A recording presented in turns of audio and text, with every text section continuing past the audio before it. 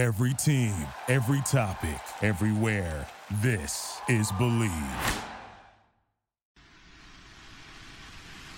Welcome to the Sci-Fi Sci, a podcast about Black science fiction, fantasy, and staying on the same page in this marriage. I kind of like Ben. I'm one of your incredible co-hosts, Amber Wallen, and you? I'm Ben. Hey Ben, I like you. And today, welcome to episode 27 of the Sci-Fi Sci. We sat down and watched Meteor Man, what year did it come out, Ben? 1993. Thank you, Boo. The 1993 hit, starring, directed, filmed, costume, makeup, designed, everything you can think of by Robert Townsend. And we have to get into this movie because it's so fun and it's both amazing and horrible in so many ways, and we're very excited to discuss it. So Robert Townsend directs this, stars in it, does everything that, Amber, you're doing right now in your life. Yes, I am the Robert Townsend of our home, you know what I'm saying, and my career. So it's like I'm the talent, I am the mic and tech lead, I sell the tickets, I do lighting, You write everything. I write everything, I do house cleanup, dishes, dog coordinator, plant mom. So I definitely, the spirit of Robert Townsend really speaks to me because some of us are just out here doing it all by ourselves. And then all by ourselves. And then ridiculously flopping, which is what this movie did. Some of us. Some of us are flopping. Not referring to you at right, all. Sure. The movie. Let's talk about the movie a little bit. Right. So the budget was $20 million. It made $8 million at the box office. So considered a flop, definitely. However, I did find it quite fascinating that the films that were being made at this time, sort of the really big films, and the Meteor Man had a lot of famous characters and actors. Oh, man. A lot of actors. If you were a famous actor in the 90s, you were in Meteor Man. Famous black actor, I should say. That's what I mean, what is this show all about? Black. Science fiction. Blackness. Anyway, it only made $8 million at the box office, but I found it really fascinating when I looked at some other movies that flopped that year. So The Last Action Hero, starring Arnold Schwarzenegger, he made that movie for like $83 million, and it was a complete flop as well. So just be aware that it is a lower budget for a bigger budget kind of film. I think we have such high expectations for superhero movies. Now? Yeah, very high expectations. And that it would just not be acceptable for some of the special effects or even the character development within the film. Like, we expect so much more. But that's sort of a little bit of the background. In the summary of this, very simply, so the Meteor Man is about a substitute teacher who works and lives in this rough Washington, D.C. neighborhood run by the Golden Lords. He is a passive, non-violent character who just likes to play his upright bass. He's, a musician on the side.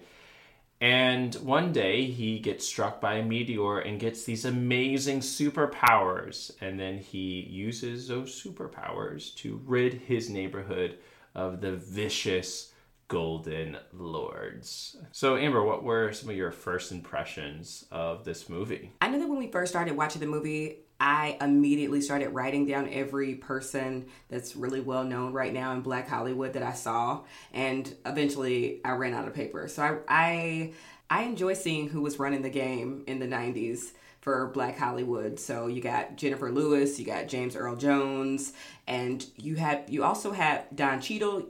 So you have like the big actor names. And then it was also really nice to see some famous musicians. So it was like, Luther Vandross, what the hell are you doing in here? Biz Markie. So one of my favorite things about that, where it kind of just felt like all hands on deck for this movie, life to be breathed into this movie. So I really enjoyed that to start. And I'll be honest, it was moving kind of slow for me, but it still had some like fun quirks and things from here and there. What were your first impressions of the movie? I was very surprised about how goofy superhero movie this was. Because, as I was saying, I expect so much of my superhero movies now to delve into some serious topics, right? We watched WandaVision, which there's a level of camp and goofiness, but it deals with some pretty serious themes of post-traumatic stress and dealing with the loss of a loved one. There are some really stressful ideas and not stressful, but no, yeah, I guess a lot of the superhero movies now are stressful. They're high anxiety. And this was just so goofy. When Meteor Man gets his superpowers, it's not just your Superman powers where, you have laser vision eyes, which he does have, and X-ray vision, which he does have, and super strength, which he does have, which are all Superman powers. But he also has this ability to talk to dogs specifically. Like he has canine telepathy, not human telepathy, but canine telepathy. And the dog sort of sounds like a Wall-E sort of robot. That dog sounds like Maya Angelou. Yeah, really? Yes. Yeah. I thought it was more robotic in the sound. Jefferson, run. Jefferson, run. It's like, what? This little, lassie dog wouldn't have that voice, but sure. And you know who probably was the voice actor of that dog? Robert Townsend, if I had to go guess. Yeah. He does it all. He's a trailblazer, though. So that was my first impression. It was just goofy. It's interesting because when something is the first of its time, which this movie was, there hadn't been a black superhero movie before Meteor Man that we can find, right? Yes, he was planning on this being the first black superhero movie. There was one blaxploitation film. I think it was called The Black Superman. Literally called The Black Superman. I think it was like Abar, The Black Superman. But it was shot in a trap house. And it was directed by a white dude, but written by a black man who, during the shooting of the scene, I remember reading about this, the police kept on showing up because they didn't have filming rights, permits.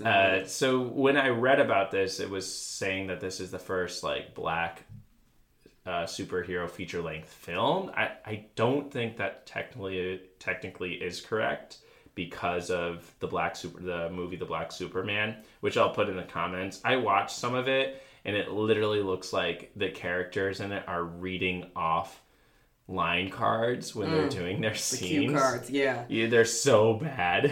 Meteor Man, without a doubt, is the first black superhero movie written and directed by a black person. So we'll give it that, at least, right?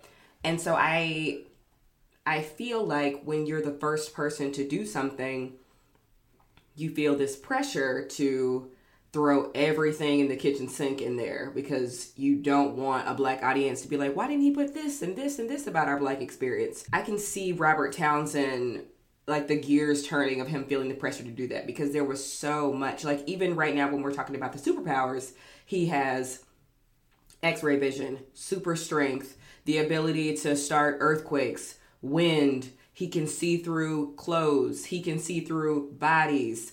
He can talk to dogs. He could fly. It got to the point where you're like, okay, what was in this motherfucking meteor that gave you all of these abilities? And then we'll talk later about this. Spoilers, if you have not seen this. At some point, he's used so many of those powers that then he can't use them anymore. And then he can, and you get a little bit lost in oh yeah, he can do these 7 powers. So suffice it to say, Robert Townsend threw everything and the kitchen sink into this film. Starting from the superhero's powers to the neighborhood. But we'll get there. Yeah, well, yeah, let's jump into some of the themes in it. One of the greatest themes is, I wrote it down because I recently learned this phrase from you, is there's this theme of nuck if you buck, but if you don't buck, then no nucking. Oh my God. No one says the second part of how you just described it, so why don't you say what you mean? What I mean is that if you're not willing to put your fist up, then keep your head down. So it's if you don't use it, you'll lose it. Well, it's also if you're going to talk trash, you have to be willing to actually fight and throw down as well. For sure. And so part of this substitute teacher's philosophy, Jefferson Reed, which he's not a real teacher, he's a substitute, which that just itself is so tickling. Right in the beginning, he's telling all his kids, like, don't fight, don't be violent, keep your head down and walk away. And it causes this really cute kid to like get in a cast, get the shit beaten out of him. And the mom comes in. Jennifer Lewis comes in really angry, being like, I try to teach my kid to stand up. Like, in the hood, if you don't stand up for yourself, you're going to get beaten up. And the principal sort of stands on the side of the parent, which is completely different to how bullying now would work at a school. Like, if there's a bullying issue that happens outside of the classroom, never in a million years would a teacher get blamed for that unless a teacher is inciting the bullying. But if a teacher is saying no, like, walk away, go tell a teacher, everything that I eat rapidly is what he told he tells us. Yeah, he tells us eat rapidly. But I don't know, it just made me think a lot of like my own upbringing, which was very much don't be confrontational. And your parents said that to you? Yeah, of course. Like if someone got upset at me, apologize, walk away. If someone let's unpack what you're saying. If someone gets upset at you, your parents told you just apologize and walk away? Yeah. But what if they unjustifiably got upset with you? Well, my mom would always say, like, you don't know who has a gun on them, and there are crazy people out here. Like, it's better to live. She's not wrong, but wouldn't they shoot you anyway if they were crazy? Not if they're not triggered. But some people are unjustifiably triggered. I mean, then you still need to get away from that situation. Confronting someone when they're confronting you will elevate the situation. Always. Is what you were taught. Yeah. Do you believe that now? Yeah. Oh, okay. I would much rather live to, walk another day. That actually really makes a lot of sense for our relationship. Keep going. Yeah, I mean, I'm not going to confront you even if I believe that you're wrong, which most of the time I actually believe you are wrong. But I'm not going to shoot you. You have to know that. Yes. Yes, I think so. Just kidding. So that logic doesn't work. Like, but what if I need that confrontation, that I need to hear the honesty that day? You'd rather still just walk away? Well, because I might have a gun? No, that's ridiculous. No, I think it's more this idea of your time is precious. Like, we are on this earth for a very, very short time. Mm-hmm. And we have no memory before we were born, and we'll have no memory when we're gone. Like, this is your belief. I mean, no, this is fact. Do you remember before you were born? Maybe, I don't know. I don't tell you about that. Okay.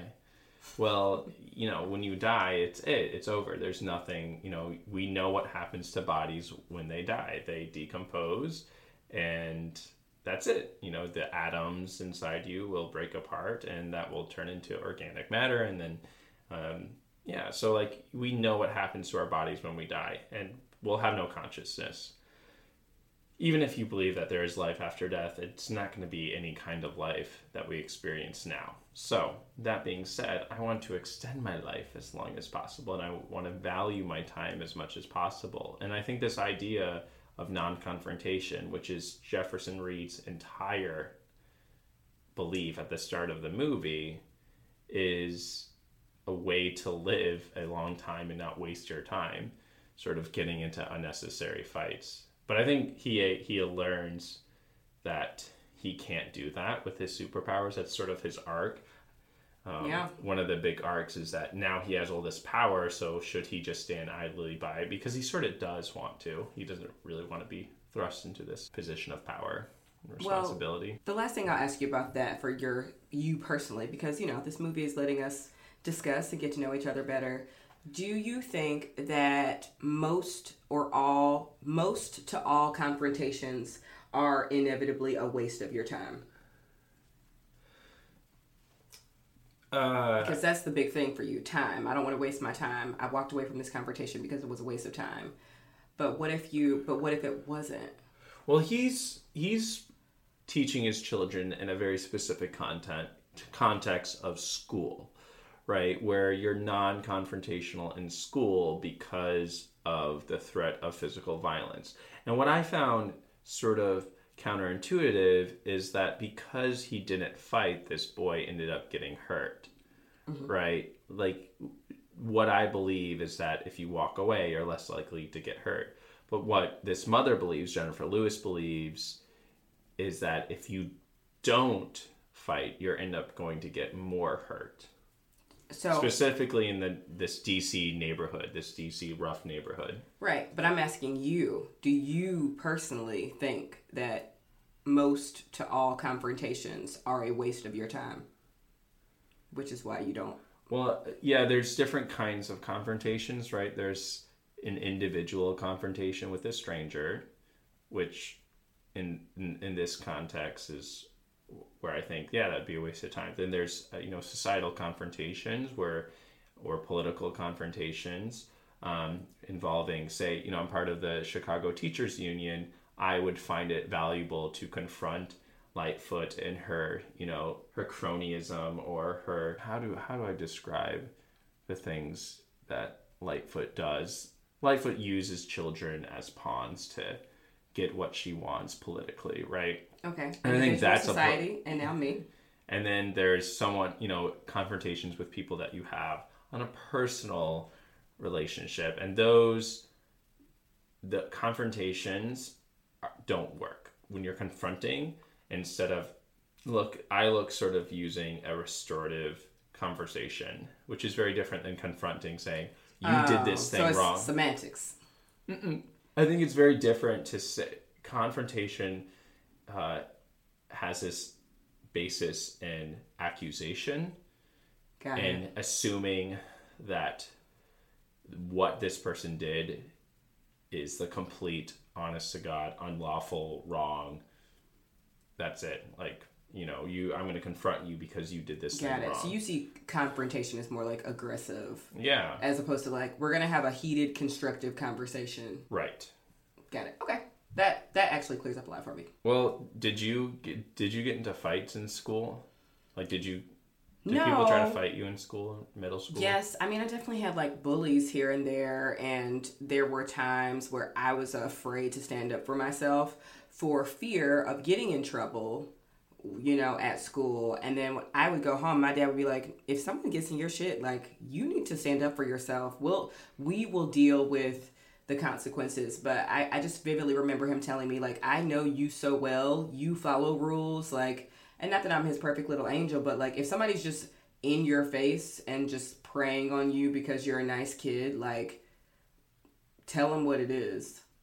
So I didn't get into physical fights, but I would definitely be like, hey, that's my lunch. Like, no, it would be something like that. That's very intriguing for me because Jefferson Reed is not a rule follower. He is not a rule follower, but he believes in non-confrontation. I think we're sort of led to believe that he's a passive, almost weak man. Yes, they paint him to be very weak. And now his weak defenses are actually detrimental to himself and to kids. Yeah, but also at the same time, his decision to be a kind person, to be a kind teacher, at one point addresses one of the children from the Golden Lord. So another theme in this is children are used as pawns by the Golden Lords. So can you just summarize who the Golden Lords are? Because I think you might be able to fit in quite nicely with them. I will. So the Golden Lords is a street gang that all have blonde, like bleach blonde hair. So I would be a Golden Lord if you have seen any recent picture of me. And they recruit little kids, and then they have middle-aged, teenagers, and then they have adults in the group. So it's very organized, like most gangs, but they all dress alike, and then they all have the same hairstyle. So there's something so I don't want to say Nation of Islam, but I vividly know when I see someone who is in that religious group, like from a child to an adult to, from a child to an adult, there are some very clear physical markers from like the bow tie to the suit to the haircut. And so there was something like that gave that element to this group. I know there are plenty of other organizations that do that, but even like street gangs, there might be like one color that they all wear, but they all wear it differently. So these just looks like, you know, many kids and many men. And the ringleader was played by Don Cheadle, and his name was Goldilocks from the Golden Lords, which we love. Yeah, Don Cheadle is not the leader. Okay, well, he's like second in command. Yeah, he's like in second in command. You are splitting hairs with me today. Well, yeah, I just didn't want anybody to say that, you know, we're wrong. But because you don't want confrontation. I don't want that is correct. Got I don't want confrontation. Yeah, well, he's like second in command. I mean, he's the person that is actually carrying the guns around. I feel like he was also the one who was most in control most of the movie. Like when we were first introduced to the Golden Lords, it was Don Cheadle and two other guys. Mm-hmm. We don't meet this other figure until like the final fight at the end. But like his name forgets me because Goldilocks was like the main person. Yeah. And also, you know, no shade, but Don Cheadle is the more famous actor that we know now. So. And Goldilocks is a great villain name. I mean, like, oh, it's genius. Because Goldilocks is a motherfucking villain. She broke into somebody's house, started eating their food, sleeping in their bed, and for some reason the bears are the ones to blame. Yeah, I do want to talk a little bit about the kids because they're so cute. Like they got actual children to play like the child golden baby lords, but they're called baby lords. So there's baby lords, and then there's the teenagers who are like preteens or like, oh yeah, beat them up, and then you do have adults. So that you do see this entire arc of that. But one thing that I found really fascinating was the baby lords sort of run drugs with their lunch boxes. So they have these like cute little lunch boxes. And I thought that was very accurate, and it's played for laughs because they sort of do look like actually I was thinking they sort of dress them up like Black Panthers. I was like, ooh, okay. I just found that very leather and black. Yeah. Well, it just makes sense for a gang to wear a dark color. Like, you know, if you're running the streets at night, nobody's going to walk around in like a lavender purple. Like, that just makes no sense. But then to dye your hair bleach blonde, that seemed a little bit like a misstep. I think I'm sorry? Is it a misstep to dye your hair bleach blonde? Well, if you're trying to sell, you know, drugs or run guns under in a cover, sci-fi world, the bleach blonde hair makes sense. It was pretty fantastic, actually. So the other thing is Jefferson Reed still lives at home with his parents or like lives in the same building with them. And his dad is sort of the complete opposite of him and is very confrontational. And for no reason at one point, like sees these Golden Lords early in the movie sort of, you know, selling crack cocaine in those little crystal vials, and he like knocks it out of their hand and steps on it. I'm like, does this man want to die? He thinks he's cleaning up the streets, baby. Yeah, but that sort of gets into this whole theme of neighborhood autonomy.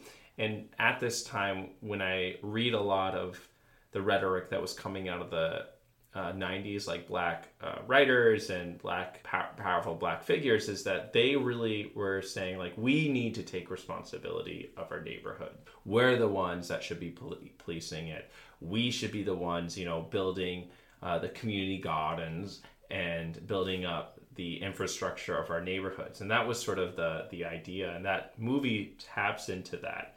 But I just keep on thinking, like, how ridiculous that is. Like, that is not how... That black people need to keep our own neighborhoods? I don't think it's that ridiculous. I think it's ridiculous to expect a neighborhood to build up itself on its own. Like, for example, think about this, right? Let's talk about Lincoln Park, all right? You go through Lincoln Park. Did the Lincoln Park community call up Starbucks, call up these other companies and say, hey, come move into our neighborhood and build this here? Did they call up nice private schools, that nice independent school right next to the Lincoln Park Zoo, say, hey, come build your school here? No, that did not happen. These businesses made those decisions without, the influence of the larger community. The community is not paying Starbucks to build and stay there, and they're not paying these nicer grocery stores, and they're not paying that nice sushi restaurant to move it in there. The demographics of the community do drive those things to happen, though. The demographics, but it's not like this personal responsibility. And at this time, it was understood that Black people should be cleaning up their own neighborhoods. It's, in my mind, I'm like, no, the city of Chicago should be cleaning up the neighborhood. Yeah. Businesses should be the ones building and starting a Starbucks. No community could pool enough money together to start a own I don't know. I hear what you're saying. I just think that Black communities would and have thrived in that way. We have to know that, with Black Wall Street in Tulsa, these communities and even 50s, 60s South Side Chicago was its own thriving entity and infrastructure. But it is then the larger government that comes in and causes chaos in those communities. That's why they're suffering a lot of the time. I bet if those Black communities were left the fuck alone and did depend on each other for food and for banks and all of that, they would thrive. So, and I think Black people are charged with the responsibility to do the neighborhood watch and everything like that now is because we don't want to call the cops because somebody might fucking die. So I just don't think it's ridiculous to say. I think culturally speaking, it actually does make a lot of sense. And you've said in the past too, if we think about indigenous communities, they thrive on their own and they have their people who have positions that align with their beliefs, like a shaman or something, and everybody respects that person. And so I don't know. I just think it's a little uninformed to say it's ridiculous for communities to keep themselves. Well, now it is, from what we understand from the 90s and what was going on in the 90s. I'm talking specifically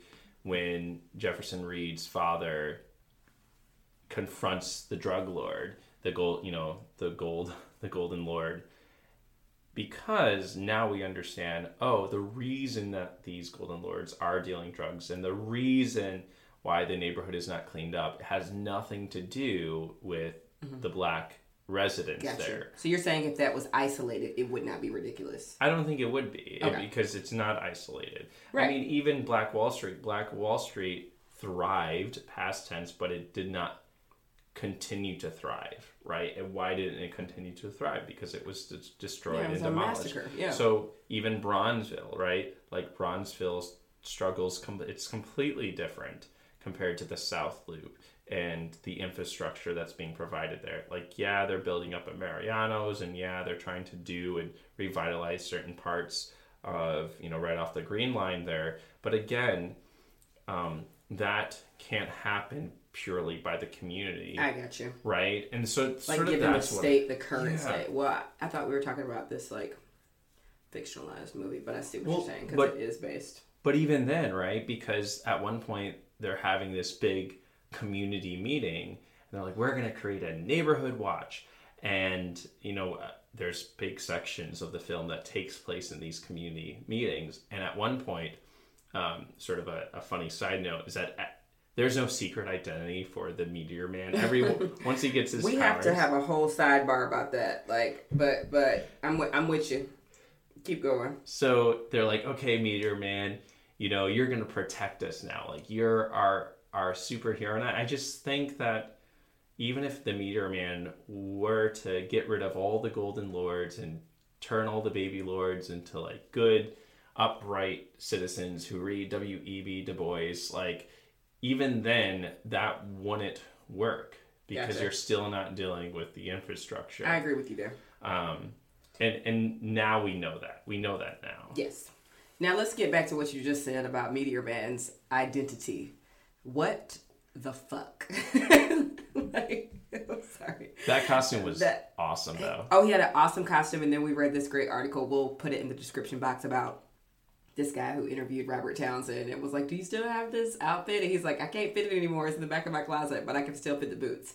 Anyway, Robert Townsend is, I'm literally trying to think right now of another superhero that does this, but he does not hide his identity. Jefferson Reed, Meteor Man, does not hide his identity in the movie. And it's and that's how it starts. Whereas like every other superhero movie that we've ever seen, when they have their big origin story, the one thing they're trying to do is like, I need a mask. Like I'm vividly thinking about when Spider-Man first fought in that wrestling arena to start making money. And so it was really cool to see, oh, what would happen if you didn't hide your identity? Because you are this peacekeeper and savior for the community, and they do want to see your face and they do want to know you. And you know, we're watching Black Lightning right now to prepare for the next season, which it's like 100% hide your identity no matter what. They can't know who you are. So it was really nice to like watch these two bodies of work side by side, with Meteor Man being like, oh, I mean, I'm not wearing a mask, like they don't see this smile, which is just so Robert Townsend, I think. Also, the fact that you really cannot keep a secret in this type of community. Like, even at the beginning of the movie, Robert Townsend walks in and he sees, you know, one of the great characters, Ernest, who's played by the great James Earl Jones, and everyone has their door open in this in this, you know, I guess.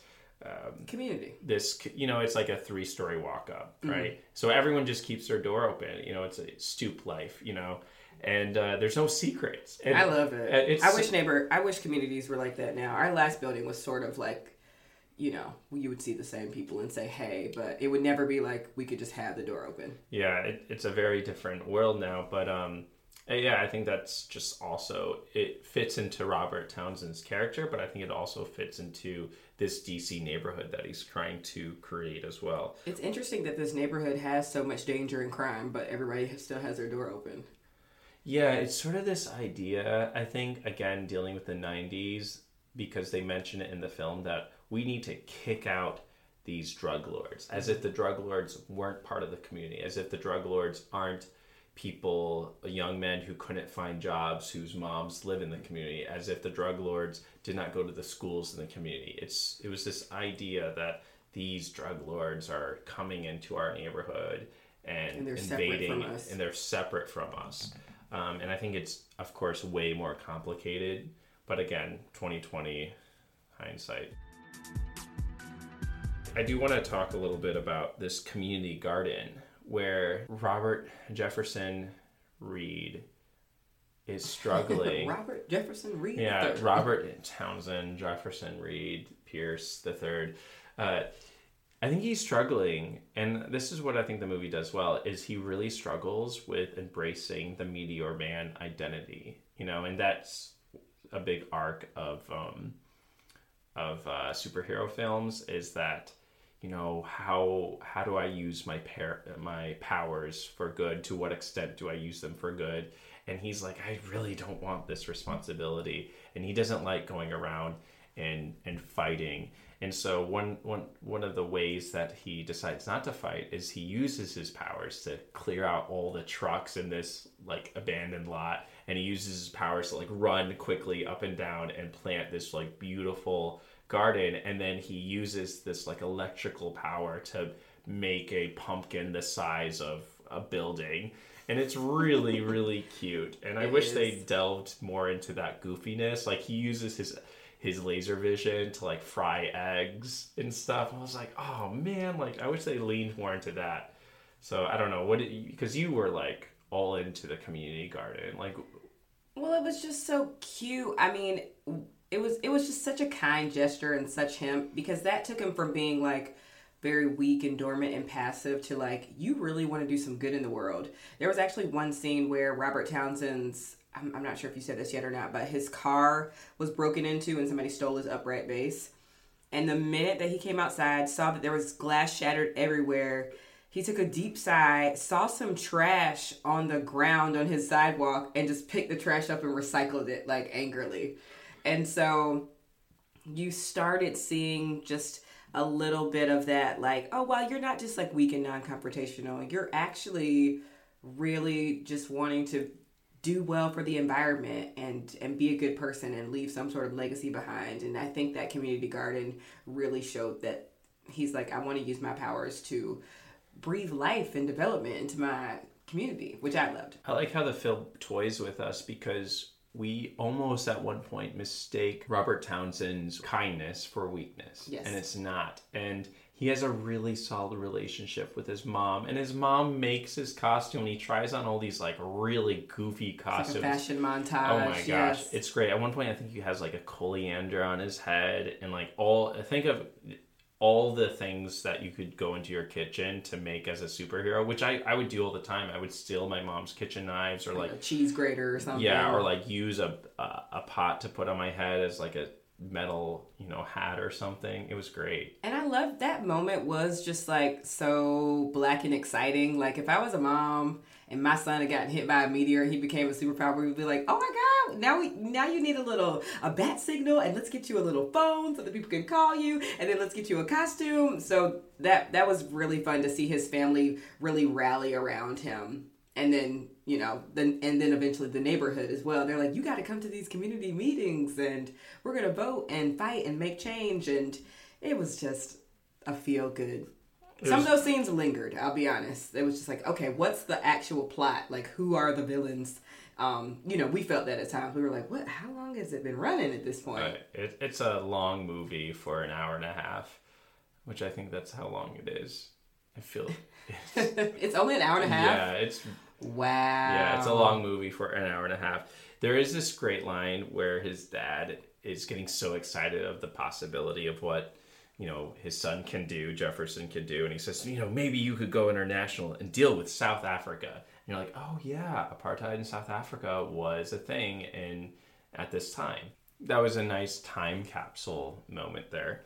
I do want to talk about this whole idea of gang unity. There's a montage of the Meteor Man fully accepting his superpowers, and he goes in and uses his hurricane blowing power, hurricane wind power, to blow all this like cocaine and destroy all this cocaine. And he gets all the drug dealers super high.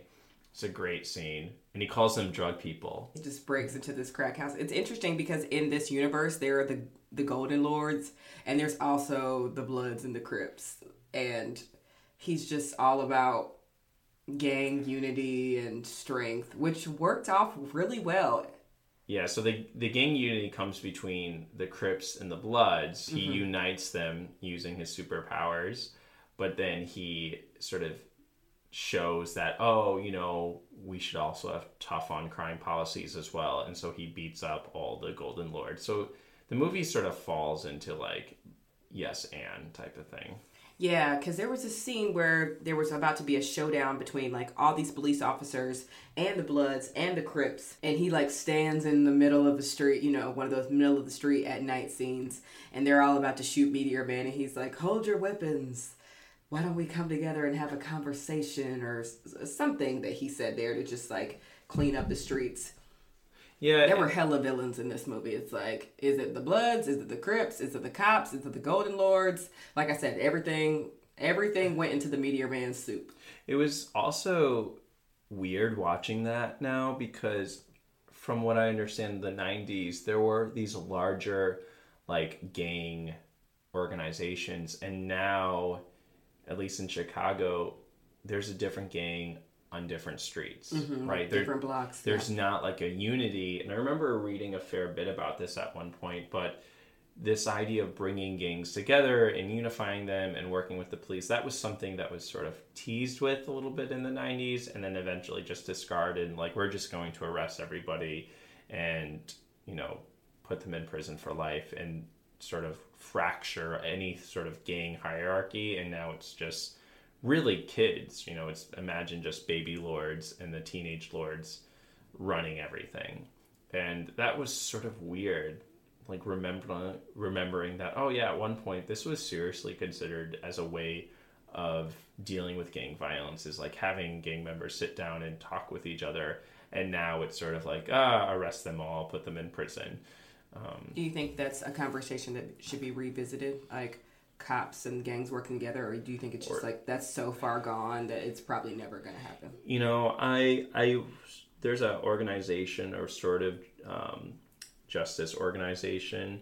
It's called I think it's called Circles and Ciphers, and they're a Chicago-based organization, and they sat down, did a whole conversation about keeping specifically young men of color out of gangs, and they do that through alternative means like, you know, hanging out and rapping and doing things, doing events together, helping, you know, setting them up with jobs and doing restorative justice conversations.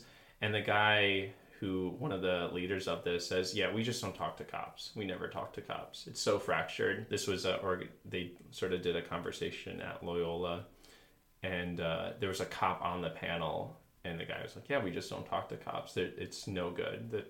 The community is completely fractured. And this was sort of right around where John Burgess, the notorious Midnight Crew leader, he was a man, I guess from, I think maybe from the 70s to the 90s, who just round up young black men, just torture them. And Chicago ended up paying reparations to a lot of these families, a lot of these people, where the Chicago Police Department union has sort of stand John Burgess this whole time. And John Burgess never faced any consequence. He died. This is a white guy? He died in Florida.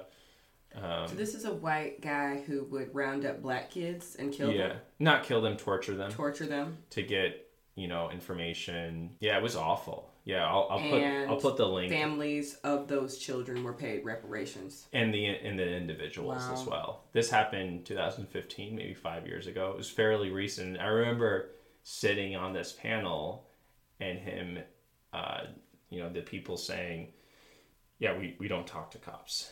Yeah. It's just not an option anymore. And it's weird watching this, that at some point, you know, this is, you know, during Michael Jackson's time where he was singing about world unity, right? Like this is the 90s of that time, and where we could actually come together as a country. Yeah, the heal the world type of thing. And yeah, that doesn't happen. I think what can happen is maybe, you know, restorative conversations between gang members, younger kids, you know, a lot of these gang members, middle school, high school, they could come together. They can sort of be brought to an understanding. Hey, like you can work with people. You don't have to, you know, have a gun and deal drugs or whatever. I think that's a possibility, but not like police to gang. No, absolutely not. Yeah, for sure. I agree. Random side question. Who do you think is our Meteor man of today? Even if it's a woman or someone who's non-binary. Like someone having the conversations and trying to like bridge those gaps. Yeah, I think there's this idea that America is obsessed with, that an individual can sort of bring about this change. And we were talking about this, that it's so silly in my mind, the amount of individual responsibility that we think humans should have. Like, there's this viral clip of these libertarians talking about like what should be the. You want to share that? Yes, it was on TikTok, and the question was like, "What's the most insane political party moment that you've seen?" And then so somebody just responded to that, and it was this like these three libertarians who were being asked like, do you think someone should take a driver's test or take some sort of government test in order to get a driver's license? And the first man was like, hell no. And the second man was like, what's next? You need a license to put toast in your own toaster? And then the third guy's like, well, I kind of think that you should have some sort of competency when it comes to those driving on the road with others. And the whole crowd just like booed this guy. Yeah. Which is crazy because you're like, wait, what? Well, yeah, and I think America celebrates the individual right as like the greatest thing. Like an individual can have all this power and can bring unity. And that is not the question we should be asking ourselves at all. Like, I think it's a fine question. Like, what is the Meteor man who can bring unity and really bring America together. And that's a very American could start question. That conversation. I don't think it's not an individual. I know, but you don't think one person sort of has the finesse to get that conversation started and bring those parties together? I don't think so. I think you have to have groups of people who write up, group kind of contracts that deal with this. It's not an individual that can unite and bring people together. I guess, like, specifically, like, I don't know, what do you mean by, like, what is a meteor? Like, bring what kind of unity? Are you talking about, like, unity between Republicans and Democrats? Or are you talking about healing, distrust between, like, a single individual healing distrust between Black communities and the police departments that police them? Like, what are you talking about? Or all those things? I'm talking about what Meteor Man did. So it's like the authorities with the community. In Chicago? We got Black Jesus. I think he could do it. Oh. We got Dolly Parton. Dolly Parton can do any fucking thing. We got Beyonce, who is, really stepped into her Blackness in the last decade. So she has the power. Something that I've been thinking a lot about is that Beyonce is not a single individual, right? Of course not. And Dolly Parton is not a single individual. They have an entire team behind them. But it's very interesting for me when I think of how people celebrate individuals in this country. I don't know. I don't know. Triggered by this question. You can't just have a little fun and say, like, this is the person I would listen to. It would be Toni Morrison for me if she was still alive. Yeah, but Toni Morrison, white people would not let Toni Morrison unite them and bring them together. You have to find somebody. First of all, it couldn't be a person of color to bring the unity. Like, if you're talking about an individual, no white person is going to listen to a Black leader. They listen to Beyonce. I don't think so. Not really anymore. Not since she did the whole Black Panther costume at the Super Bowl. People were infuriated by that. Yeah, sorry. Right? I was like, what? She made a like choice. The actual historical political Black Panthers. Yeah. I was like, you need... She dressed as Chadwick Boseman at the Super Bowl? No, yeah, you need some... Yeah, it would have to be a white person. Yeah, sadly, yeah. I don't think. They don't listen. Why y'all don't listen, Ben? All right, let's go through some, like, tertiary characters that we really haven't, because literally we haven't talked about. Them. All right, so Sinbad. Sinbad makes a guest appearance, who very briefly, Jefferson Reed has, like, a love interest, but it turns out she's dating Sinbad, and the love interest storyline is immediately dispelled, which is great. There's no love interest. We don't need a love story. That was so refreshing. Well, I was hoping maybe the Meteor Man falls in love with Sinbad, aka Malik, and that would be the love story. Sinbad was fucking hilarious. Like, he basically played this, like, Hotep guy, so he had on his, like, dashiki and his hat, and he was, like, over-courting this woman who is now his girlfriend. He was like, hello, my queen, do you need anything, whatever. And then he whispers over to Meteor Man, like, I just discovered my Blackness.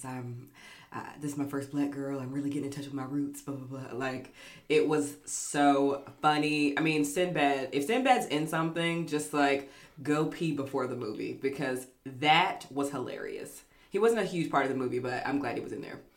And then also we have, despite Meteor Man coming out as Jefferson Reed, people don't recognize that he's Jefferson Reed. Like, the white anchors, or, like, the white people don't know who Meteor Man is, which is sort of funny.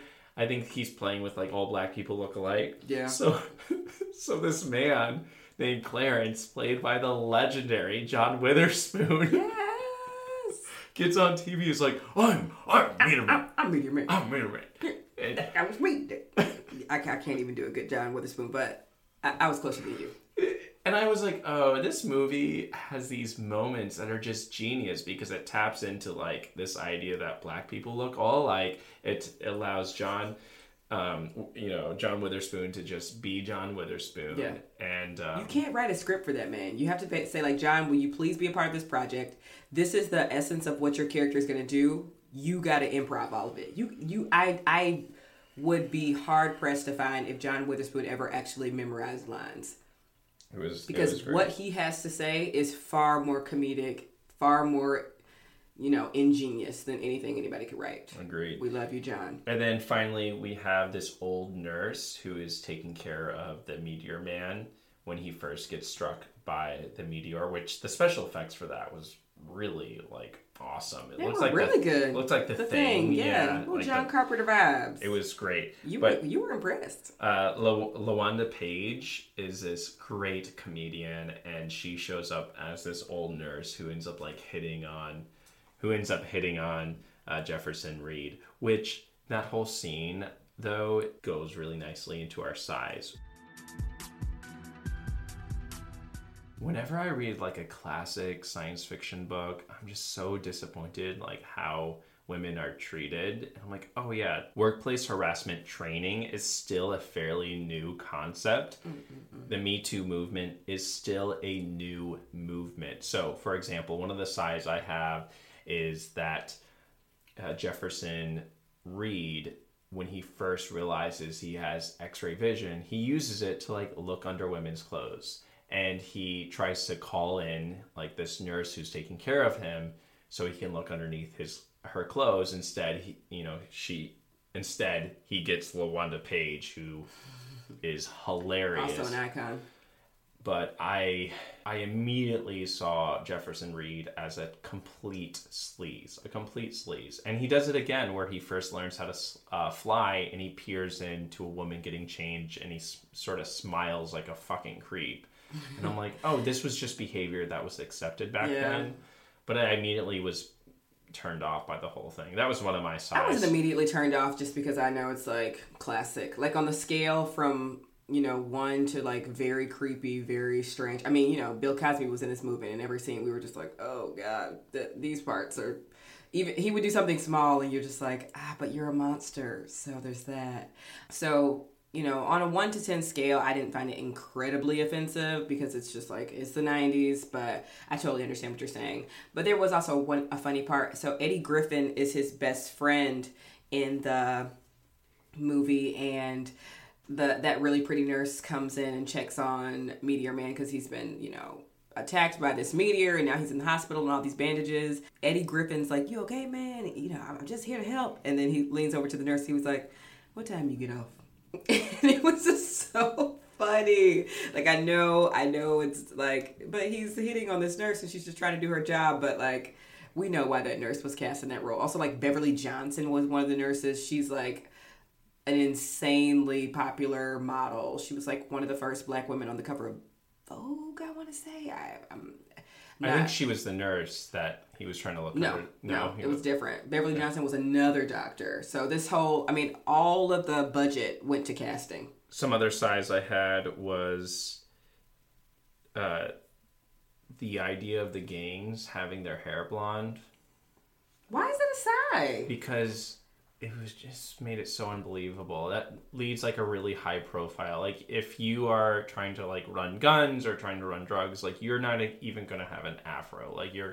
Everything is going to have the same haircut. I know, but I can suspend disbelief. Meteor Man got hit by a meteor and can fly, speak to dogs, do telepathy, look through bitches' clothes. I can suspend disbelief and say a little mini gang that they've created in this universe all have blonde hair. Sure. And it made them very there goes a baby lord. Yeah. Whereas I don't think I would have recognized them without those traits. Okay. But you just didn't like the hair? You really hate my blonde hair, don't you? No, I wish you would have told me. Your blonde hair I'm not going to change it. Your blonde hair is great. Just don't become a golden lord wearing black leather and shooting up people who sucked up a meteor. Another side I had is the way the powers work are a little confusing. There's no explanation why the Meteor Man loses his power. Nope. Because the meteor sucks inside of him. Think of the inverse of The Thing when it or Alien, if you've ever seen Alien, when the alien pops out. Think of the inverse of Alien, where the alien baby goes inside. So that's what is happening with the meteor. And he loses his power, but he can gain it by touching a different piece of meteor, but he only gets it for a little bit. And that is never, ever explained. So, yeah. Or even the meteor shower was very random. Yeah. Or did that happen in other parts of the country? Or was there a meteor shower that only hit Washington, D.C.? We don't know. Well, the movie started with this explosion in space that sent the meteor to Earth. And I think we're sort of led to believe that there's maybe an alien species and in future films, because the other side had was Robert Townsend said he was hoping this to be like $1 billion franchise. Like yes. But it did. To Robert Townsend's credit, because again, I have a special place in my heart for Robert Townsend, because I too am a Robert Townsend, thinking like, this project is amazing. You know, I'll send an audition and be like, this is my best work. There's no way I'm not going to get this role, and then I don't get it. But I will say that he is correct that this movie did eventually reap millions because of like with that article interview that we read about him, how there have been so many like creative sons of Meteor Man, Black Lightning, Black Panther. Like none of those would have happened without us looking at Meteor Man and piecing apart like what worked, what didn't. Now we can breathe life into other Black superheroes. So yeah, like maybe it didn't, his box office and his bank account didn't see that change, but it did. Like long term, those dividends like multiplied 10 times over, because Black Panther was one of the most, iconic, like beat Titanic at the box office. And we have to give Robert Townsend some credit for that. Like who knows? Like in another world, maybe Black Panther would have been made, but it would have been a lot different. Or Black Panther would have been the first flop, like Meteor Man was. I think Meteor Man deserves a remake. I think they could do like a funny but more serious Meteor Man and bring back. So I would love to see that. Who would be the Meteor Man now? Since you don't want to answer the last one. Oh, like as a character? As the character. Who would do great in this role? Oh, yeah. So I think the actor who plays Black Jesus would be amazing. Really? What's his name? I don't remember. He's a comedian, though. But I think he would be great. I think you need sort of more of like a skinnier, because he's really tall and like, muscular. I think you need a skinnier, like a soft, dormant, weak guy to play the Jefferson Reed at the beginning. Well, more of like a nerdy dude. Jefferson Reed reminded me a lot of the main character from Soul. Mm-hmm. Yes. Oh, yeah. Especially because he played the upright bass and he really loved jazz. His dog's name was Ellington, after Duke Ellington. Like the opening scene was him getting into his brother's like jazz collection and asking him about, which we will get to. You already started some sides, but we are going to, for the first time ever, James Earl Jones is a Psy. But who else do you think? I think that they would probably cast Donald Glover as Meteor Man. I think Donald Glover would be great. He's the perfect like nerdy, quirky, but could also do it because he did great as Lando Calrissian. Yeah, let's talk about James Earl Jones because James Earl Jones. Icon, Mufasa, Coming to America, The Sandlot, Fences, the original Broadway production. We could go on and on about Darth Vader. Ben just whispered to me Darth Vader. For real? I thought Darth Vader's voice was just like, well, it doesn't matter. Doesn't matter. James Earl Jones. Why are you face palming? I think if I had pulled somebody to the side and said like, what are James Earl Jones' like top 3 movies, they wouldn't say Darth Vader. Maybe We're gonna go to a bar tonight, and we're gonna do that tonight. Deal. I'm gonna walk to a bar tonight. Okay. Yep, I'm gonna do that. Let's fucking go. We should post it on Patreon too. Let's do it right now. Okay, I'm down to do that. Come on. There's a bar. Wait, we have to finish the podcast. Okay, James Earl Jones's character was completely wasted. He played Ernest Moses. Robert Townsend is just the perfect name. Meteor Man's neighbor, and his whole bit was that just he like switched out what wig he wore. Like he's trying out new wigs, trying to be young and hip and cool, and he has like a dope record collection. But that's not someone you get to play like James Earl Jones should be playing.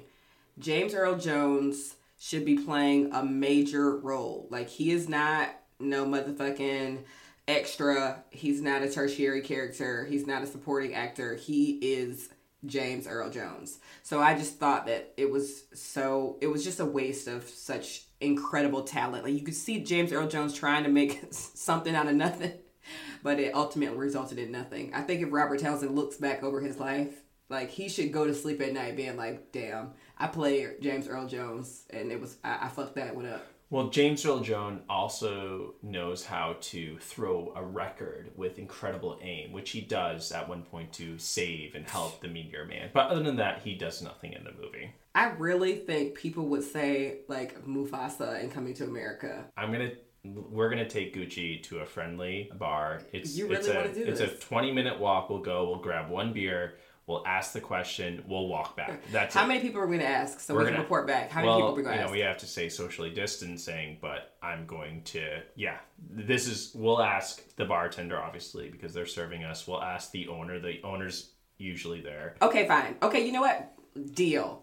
And with that, let's warp up the show so I can beat your ass. In conclusion, go watch this amazing film of the 90s. It is a time capsule.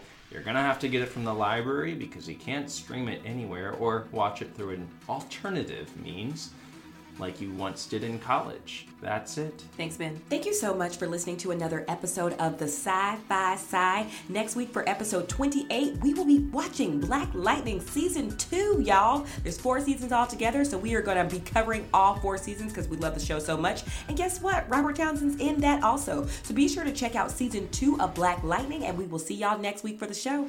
Bye, y'all.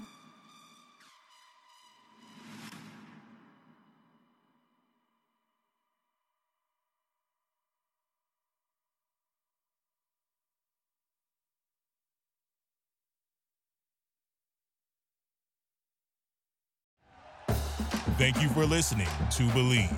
You can show support to your host by subscribing to the show and giving us a 5-star rating on your preferred platform. Check us out at Believe.com and search for BLEAV on YouTube.